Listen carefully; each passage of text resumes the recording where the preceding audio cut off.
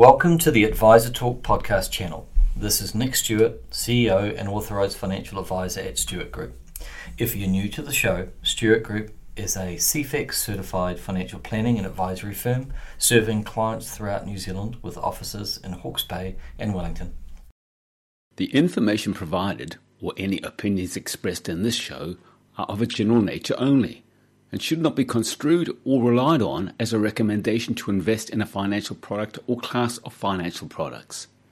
You should seek financial advice specific to your circumstances from a financial advisor before making any financial decisions. A disclosure statement can be obtained free of charge.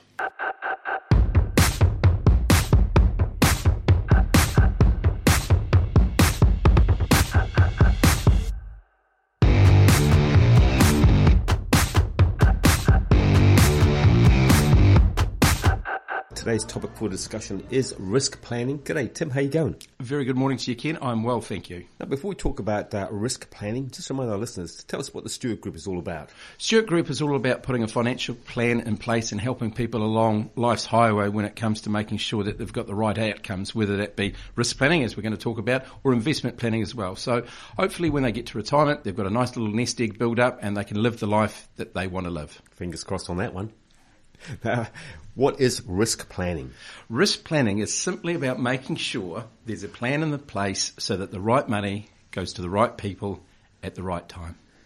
Now, when should we put that plan in place, Tim? Because I know that when I first started work at the tender age of 16, many summers ago, the last thing I was thinking about was the future. That's a great question, Ken. Often it's when you start to get along the development of property purchase, relationships, children, those sorts of things. That's when often people think, I need to make sure that there's something in place that if I'm not around, the people that are important to me are taken care of. Now, as you quite rightly point out, when I started work at 16, same age as you, my risk planning, my need wasn't there because I had no dependents. If I checked out early, my parents would take care of any funeral, etc. that I had. However, once you get a little bit older, maybe towards that early 20s, that's when you need to look at ensuring the most important thing that you have, and that is your ability to earn. So if you get sick or if you had an accident and you had rent, you had a mortgage, you had expenses, car payments, etc., that kind of thing, how would you keep those payments up? Now, as I touched on before, your biggest asset is your ability to earn. So that's where income protection or mortgage repayment insurance can come in to help cover that if you're unable to walk into the office or walk onto the building site. Yeah. Okay, so I come to see you and I say, all right, Tim, I want to talk about risk planning. What are some of the things that we're going to discuss? You've mentioned income protection. What else is on the list? Well, on the list, basically, in my view, the components of a robust risk plan, say for an individual initially, maybe around life insurance. So if they pass away ahead of their time, unfortunately, it means that any debt possibly that they may have is repaid.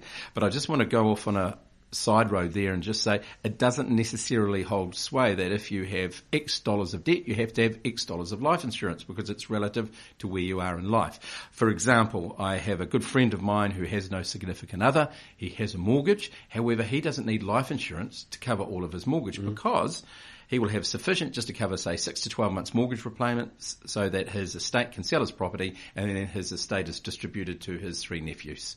As opposed to, for example, husband and wife, they may have a $400,000 mortgage. The husband's the main breadwinner, so that if he was to predecease his significant other, the debt is cleared and money then is put on the table, for example, to cover education costs or to replace his income for a period of time. Okay, let's stay on that topic of income. How do we go about ensuring income? What we do is we have a look at what you're actually earning, how you're earning it, and then we come up with the best protection for you as an individual. For example, wage and salary earners, it's quite easy to prove your income. For example, if I couldn't walk through the door at Stewart Group, therefore I'm not getting paid, therefore the insurance company can see that, right, we want to be able to pay the claim that Mr. Ewan is asking for because he is sick. However, if you're self-employed, it can be a little bit grey because you have to prove your income and it's lost at claim time often when you are self-employed. So there are 2 types of income protection insurance. There is an indemnity cover, which is probably more aligned to wage and salary earners and so forth. You can insure up to 75% of your gross income. The benefit you receive is taxable assessable and the premiums are tax deductible. The other option is an agreed value, and you can insure up to 62.5% of your proven income. You don't have to prove your income at claim time or its loss, but the benefit you received is not taxable assessable, and the premiums are not tax deductible, just based on current understanding of how the tax law applies. So it's not necessarily a one-size-fits-all. It's up to the advisor to understand your individual situation and make the recommendation accordingly.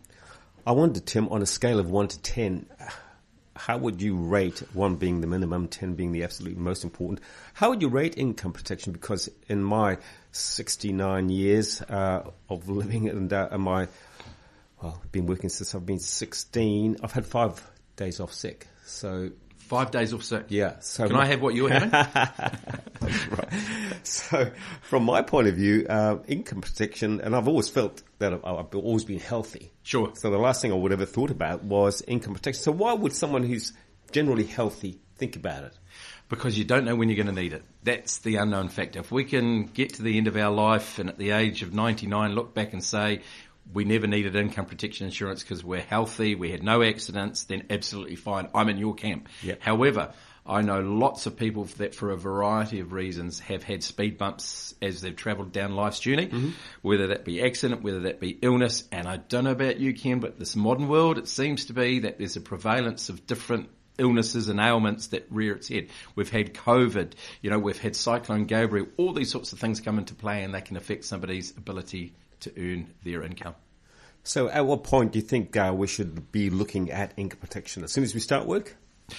That could be something definitely to consider. It doesn't necessarily also hold sway that you have to insure the maximum you can. I touched on that figure of 75%. We may sit down with a client and say, well, actually, you're just starting in work. Your affordability levels are at this level. However, we think that perhaps maybe you might get away with 2,500 rather than the maximum of 4, just pulling a number out of the air, so to speak. So that way it covers your rent, it covers any other outgoings, plus it just puts a bit of food on the table for you. Obviously, if there are dependents, if there are significant others, that's where the need is greater. What about life insurance, Tim? At what point should we be considering having life insurance? Again, it's not a one-size-fits-all, but if there are, back to that cliche again, dependents relying on you, then I believe that is a trigger to have a look at life insurance, so that if you're not here, how people are relying on you to provide an income. That's one part of it. But also, if you are, for example, in a family business like a farm, it may be that you get life insurance at an early age, so that means that if you were to pass away prematurely, then perhaps siblings can be paid out of your life insurance, which means that the farm possibly then doesn't have the debt level it would have had if there was no life insurance on you. Yeah.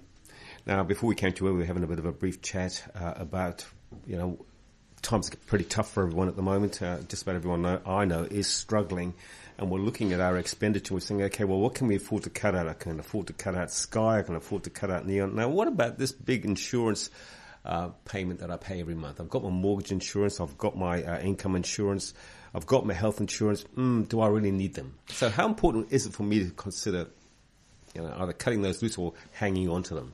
That's a really good question, Ken, and it's up to the advisor to understand what the financial position is. For example, if we sit down with a client and they say to us, look, our income has gone from X to Y, then we have to look at what is the most important thing for them to protect.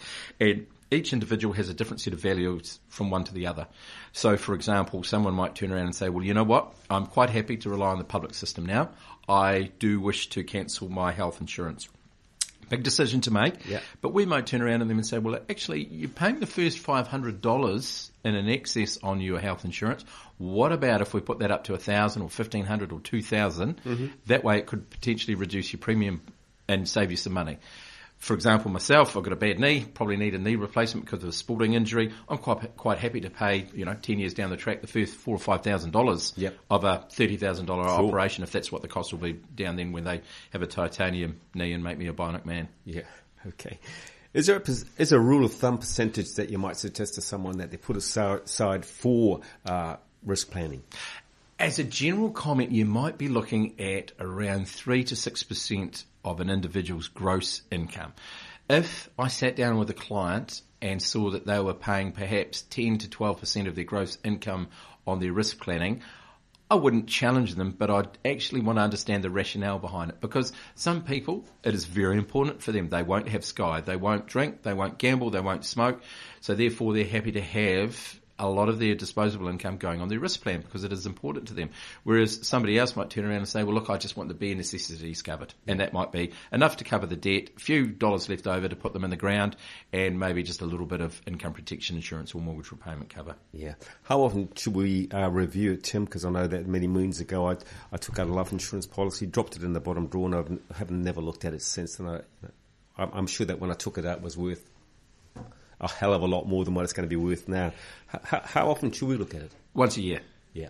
Should be a touch base at least once a year. Understand if there's any changes to the person's financial position, any triggers such as extra children, change of job, mortgage that may warrant, an adjustment with the levels of cover that they have. And equally, it may be that, oh, hang on a minute, we've received an inheritance. We had $500,000 worth of life cover, but now we've got $500,000 with the Stewart Group invested. So therefore, we don't need that life cover quite to the same level. Yeah.